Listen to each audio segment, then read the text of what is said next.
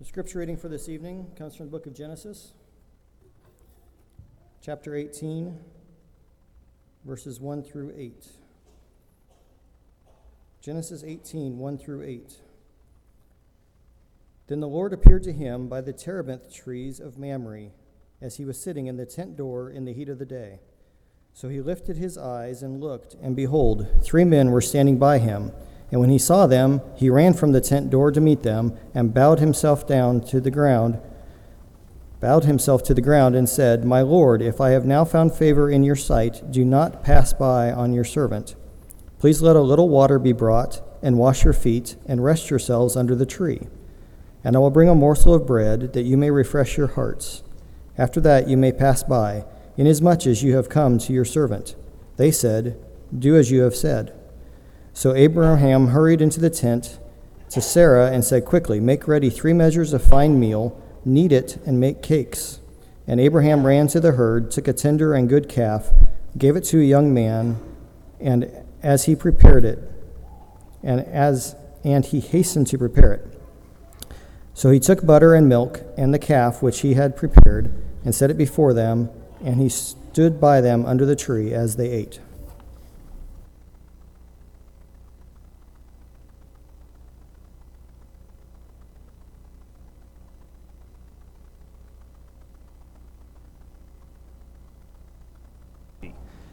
It's the time of year when we have people over, we have guests in our home, and we serve as hosts and hostesses for family, for friends, for acquaintances of all sorts. And for some of us, that's a beautiful thing. For some of us, that's an aggravating thing. I'm reminded of a man who took his dog to a veterinarian right before Christmas and said, I want you to chop off my dog's entire tail. And the veterinarian said, well, that's something I usually don't do unless it's medically necessary. So can you explain to me why you want your dog's tail chopped off? And the man said, well, my mother-in-law is coming to stay with us for Christmas, and I don't want anything in the house to give her the impression that she's welcome. It sounded better to me than it did to you, but anyway, hospitality is one of those things that can be challenging, and yet it can be beneficial as well. And we enter now a story in the life of Abraham where Abraham's going to show us what hospitality really entails.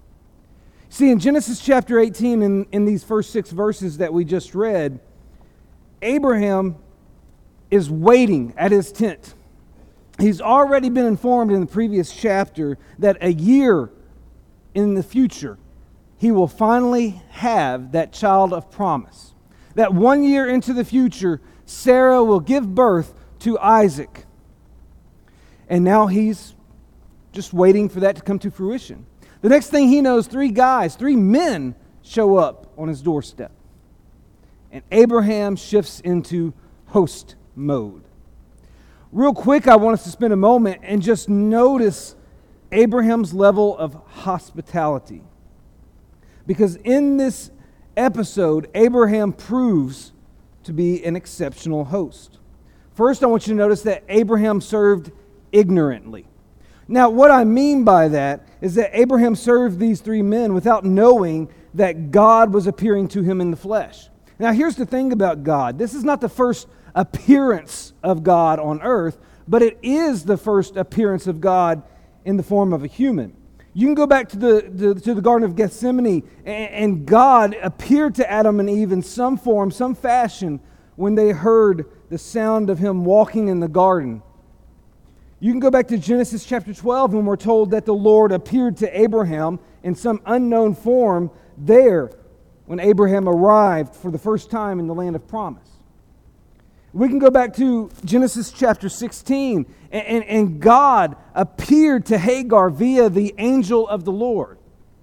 And you can even go back 1 chapter from here in Genesis chapter 17 and verse 1, and we're told that the Lord appeared to Abraham again in some unknown form. And this is when he changed Abram's name and Sarai's name and instituted circumcision. So the Lord has appeared before, but never in human form. This is a first. And God's appearance to Abraham as a man in this instance is going to tell us more about Abraham than it is about God. And so Abraham has God in his presence, but I don't believe Abraham knew that it was God. And here's why.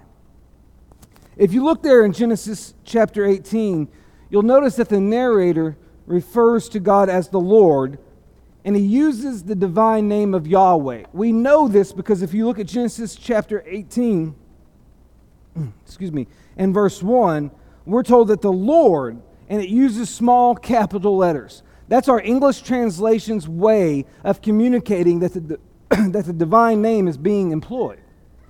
Genesis 18 and verse 1 says, the Lord appeared to Abraham. And you'll see the narrator use that small capitalization of the word Lord all throughout this chapter. He does it again in verse 13, verse 17, verse 20, verse 22, verse 26, and verse 33. That's his way of saying, this is God. And it's very clear in this chapter that God is the one appearing to Abraham. But Abraham doesn't communicate with this man as if he is God. You see, when Abraham speaks to the individual in his presence, he says in verse 3, O Lord, if I have found favor in your sight, do not pass your servant. Now, at first glance, you're going to think, oh, he's using God's name. He's saying, oh Lord, as if he knows that's the Lord. But if you notice there in Genesis chapter 18, verse 3, the word Lord is not capitalized in any way, shape, or form. Abraham, instead of using the divine name and referring to God as Lord, he's using the polite, culturally acceptable term for speaking to someone that you view as worthy. It would be similar to you and I referring to a man as sir or a woman as ma'am. That's the language that Abraham is using here, the everyday polite greeting similar to sir or ma'am. And it's very interesting to note that, because once Abraham realizes that the man he addressed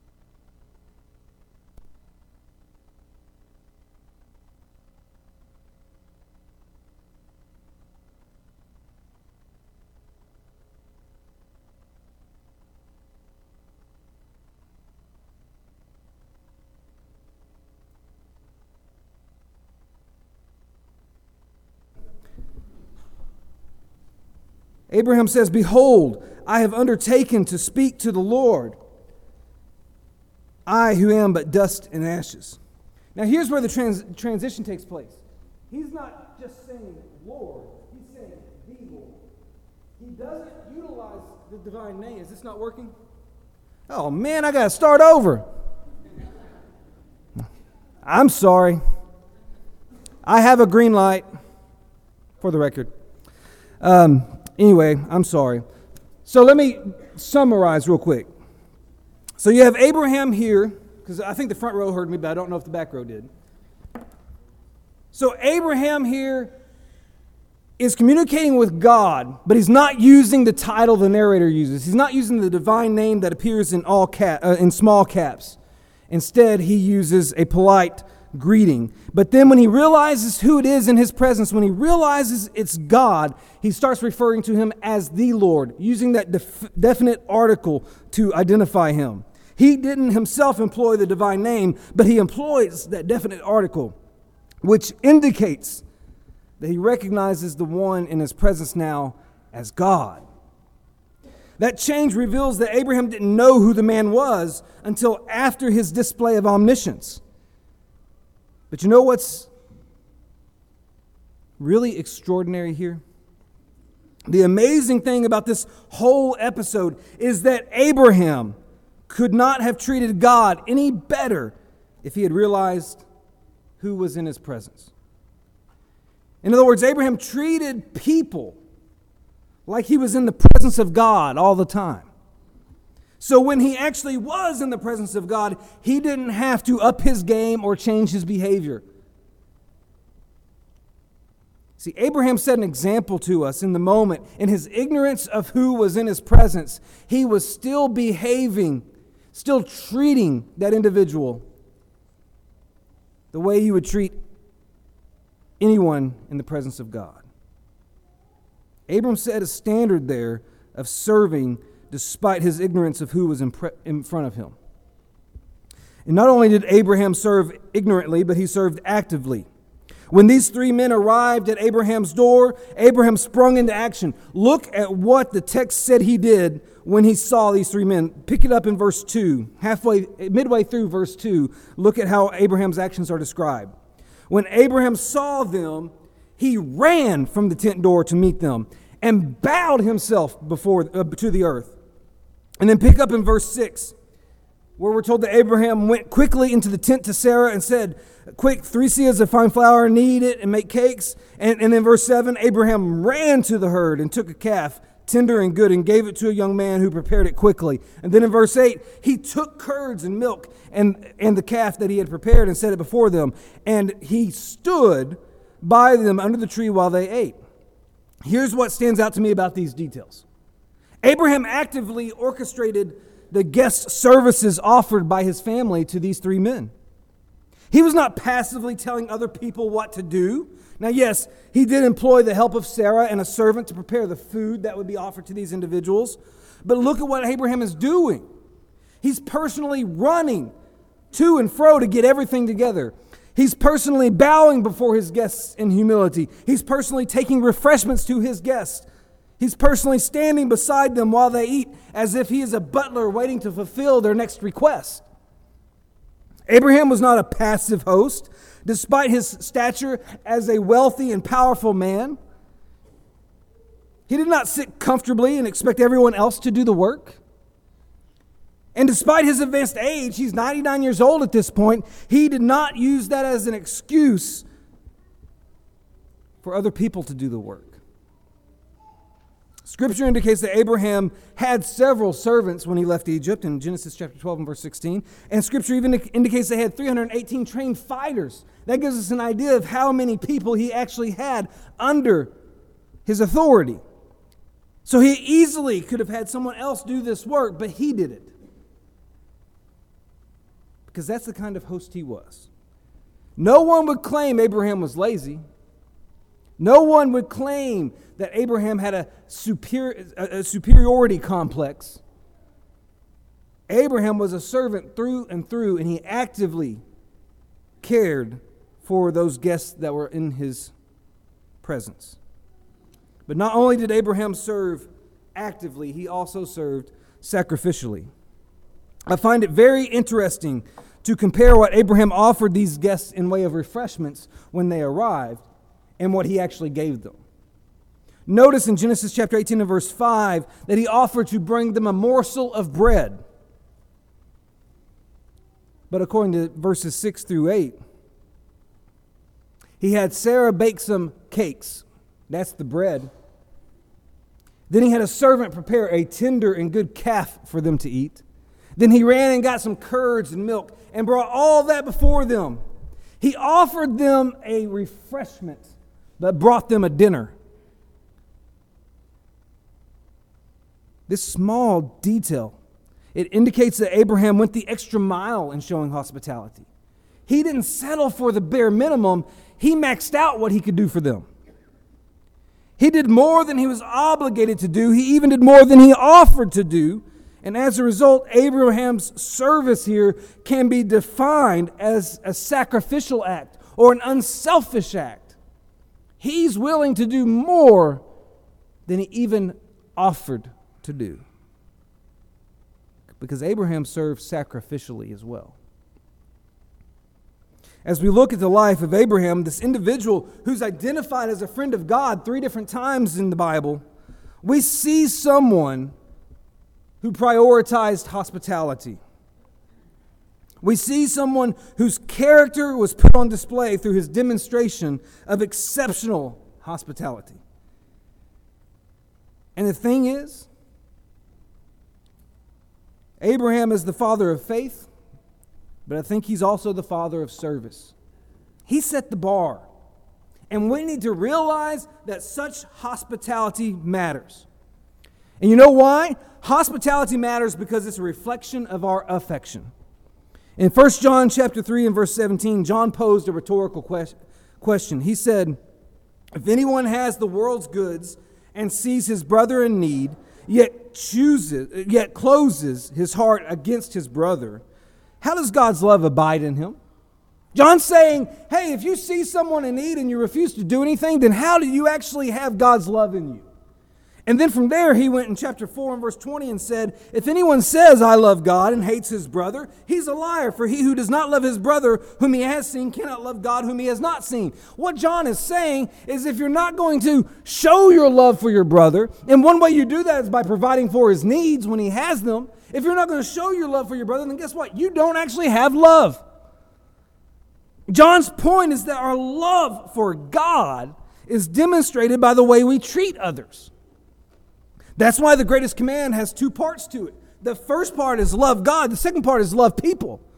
You can't love God without the loving people part. And so the way we treat people reflects our love for God.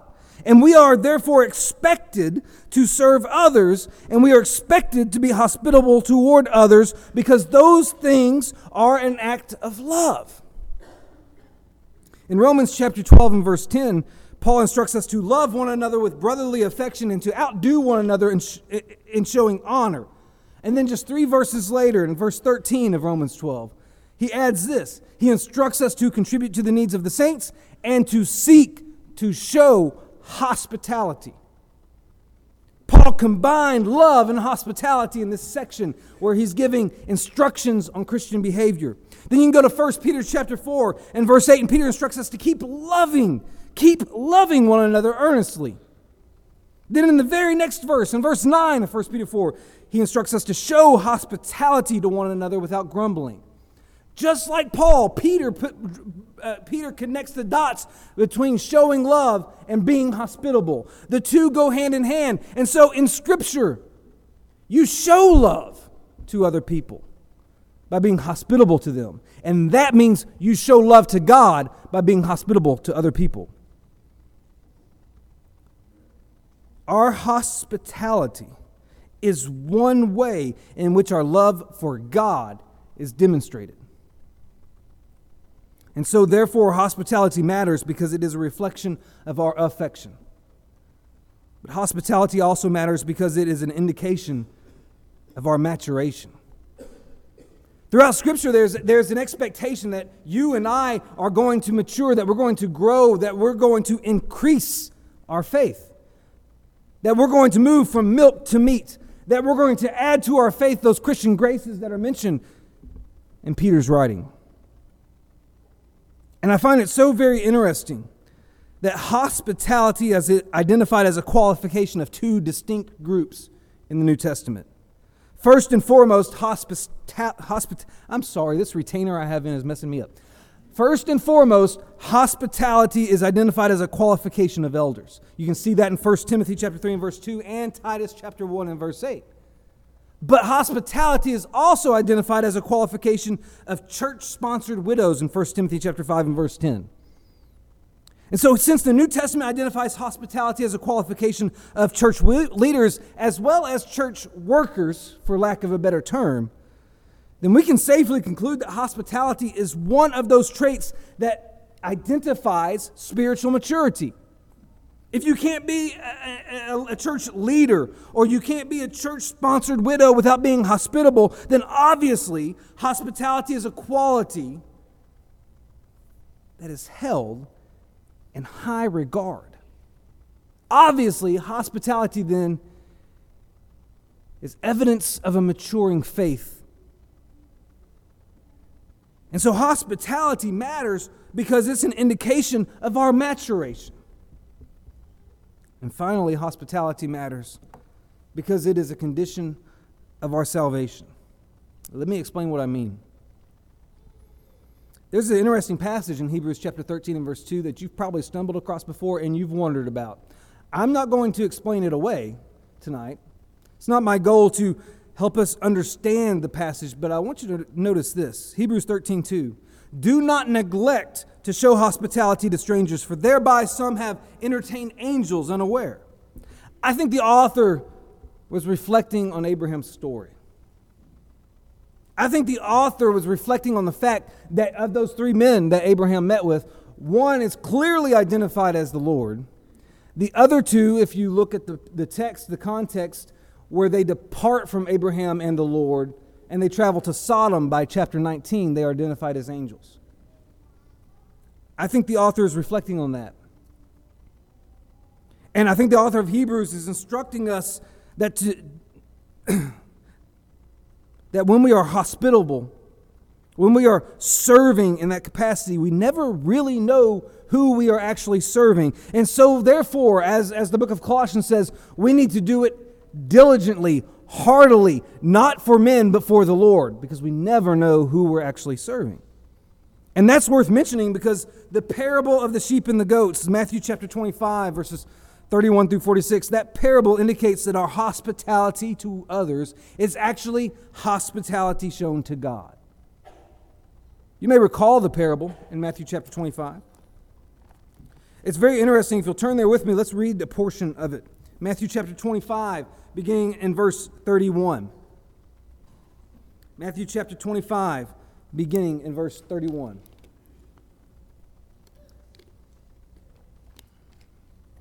When the Son of Man comes in his glory, and all the angels with him, then he will sit on his glorious throne.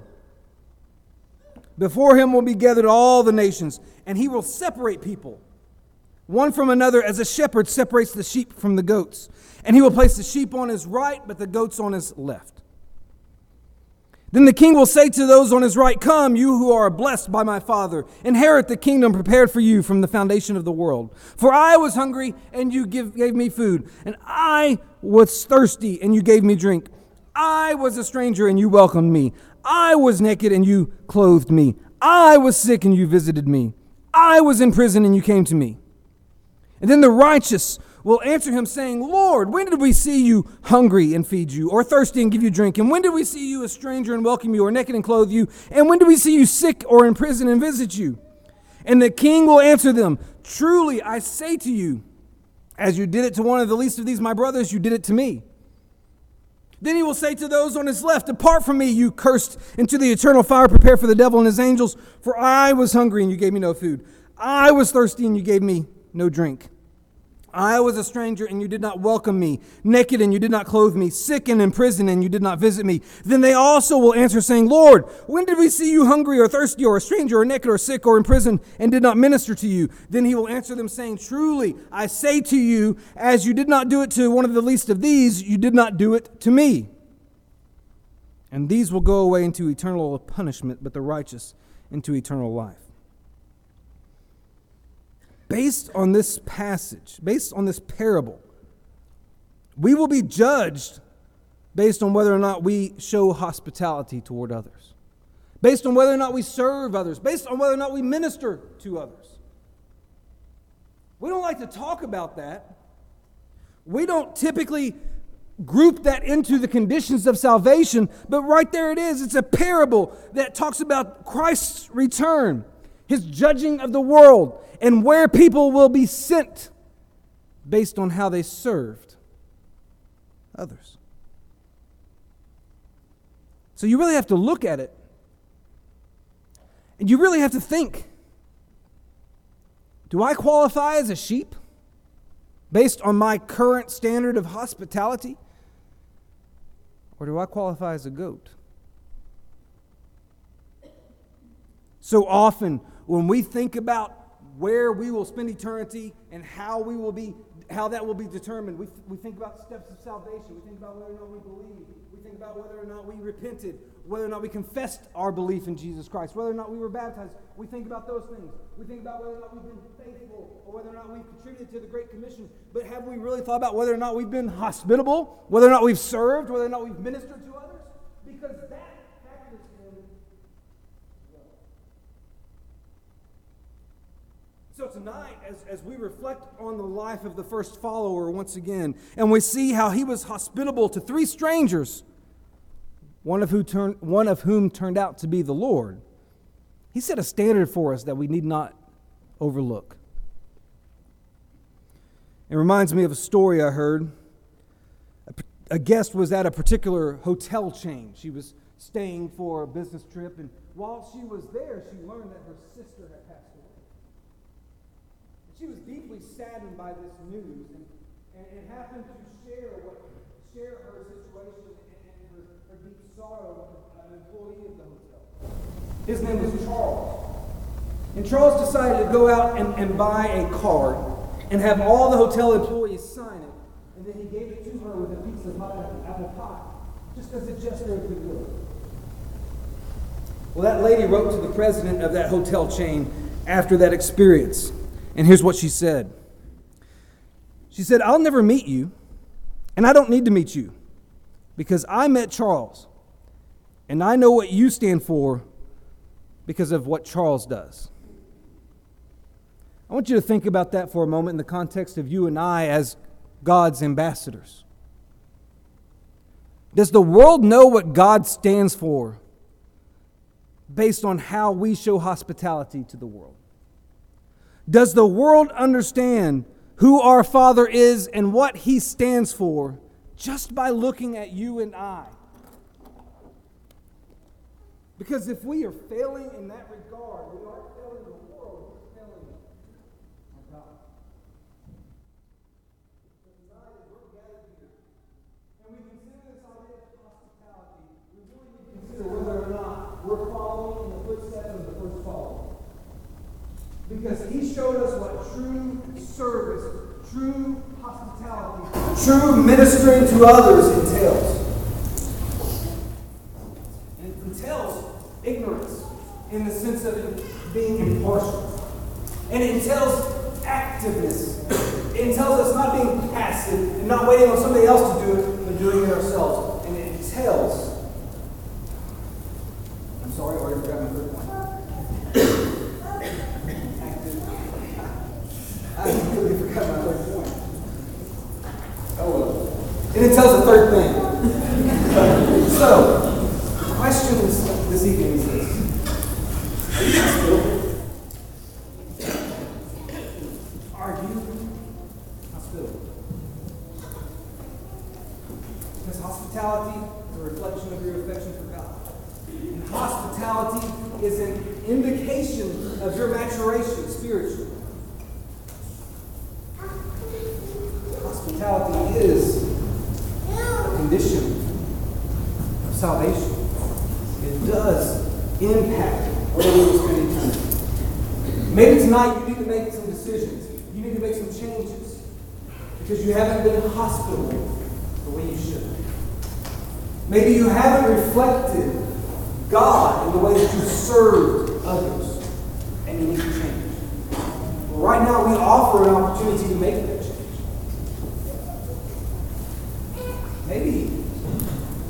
Maybe you've come to realize just how hospitable your Father in heaven is to you. Because guess what? He held nothing back. Sacrificial, that was great. Because He sent His Son to die for you. No one will ever be as hospitable towards you than God. And maybe realizing that makes you want to follow. You can make that decision this evening as well by confessing your faith that Jesus Christ is His risen Son, by repenting of your sins and by being immersed in water. Tonight, the invitation is offered so that we can all make our lives right with God. Won't you come all together and stand? When the trumpet of the Lord shall sound, and time shall be no more, and the morning morning breaks, eternal, bright, and fair, when the saved on earth shall gather over on the other shore, and the roll is called up yonder, I'll be there. When the roll is called up yonder, I'll be there. When the roll is called up yonder, when the roll is called up yonder, when the roll is called up yonder, I'll be there. Let us labor for the Master from the dawn till setting sun. Let us talk of all his wondrous love and care. Then when all of life is over and our work on earth is done, and the roll is called up yonder, I'll be there. When the roll is called up yonder, when the roll is called up yonder, when the roll is called up yonder, when the roll is called up yonder, I'll be there. During this next song, if you have not partaken of the Lord's Supper, if you could head to the back, the ushers will show you where to go. While we sing 419, Lord, we come before you now. 419. We'll sing the first and last verses. Lord, we come before thee now, at thy feet we humbly bow. Oh, do not our suit disdain. Shall we seek thee, Lord, in vain? Shall we seek thee, Lord, in vain? Grant that all may seek and find thee, O God, supremely kind. Heal the sick, the captive free. Let us all rejoice in thee. Let us all rejoice in thee. If you have not done so already, please pass your attendance cards to the center aisle while we sing our last song. 684, This World Is Not My Home. 684. We'll sing our first and last verses. This world is not my home, I'm just a passenger.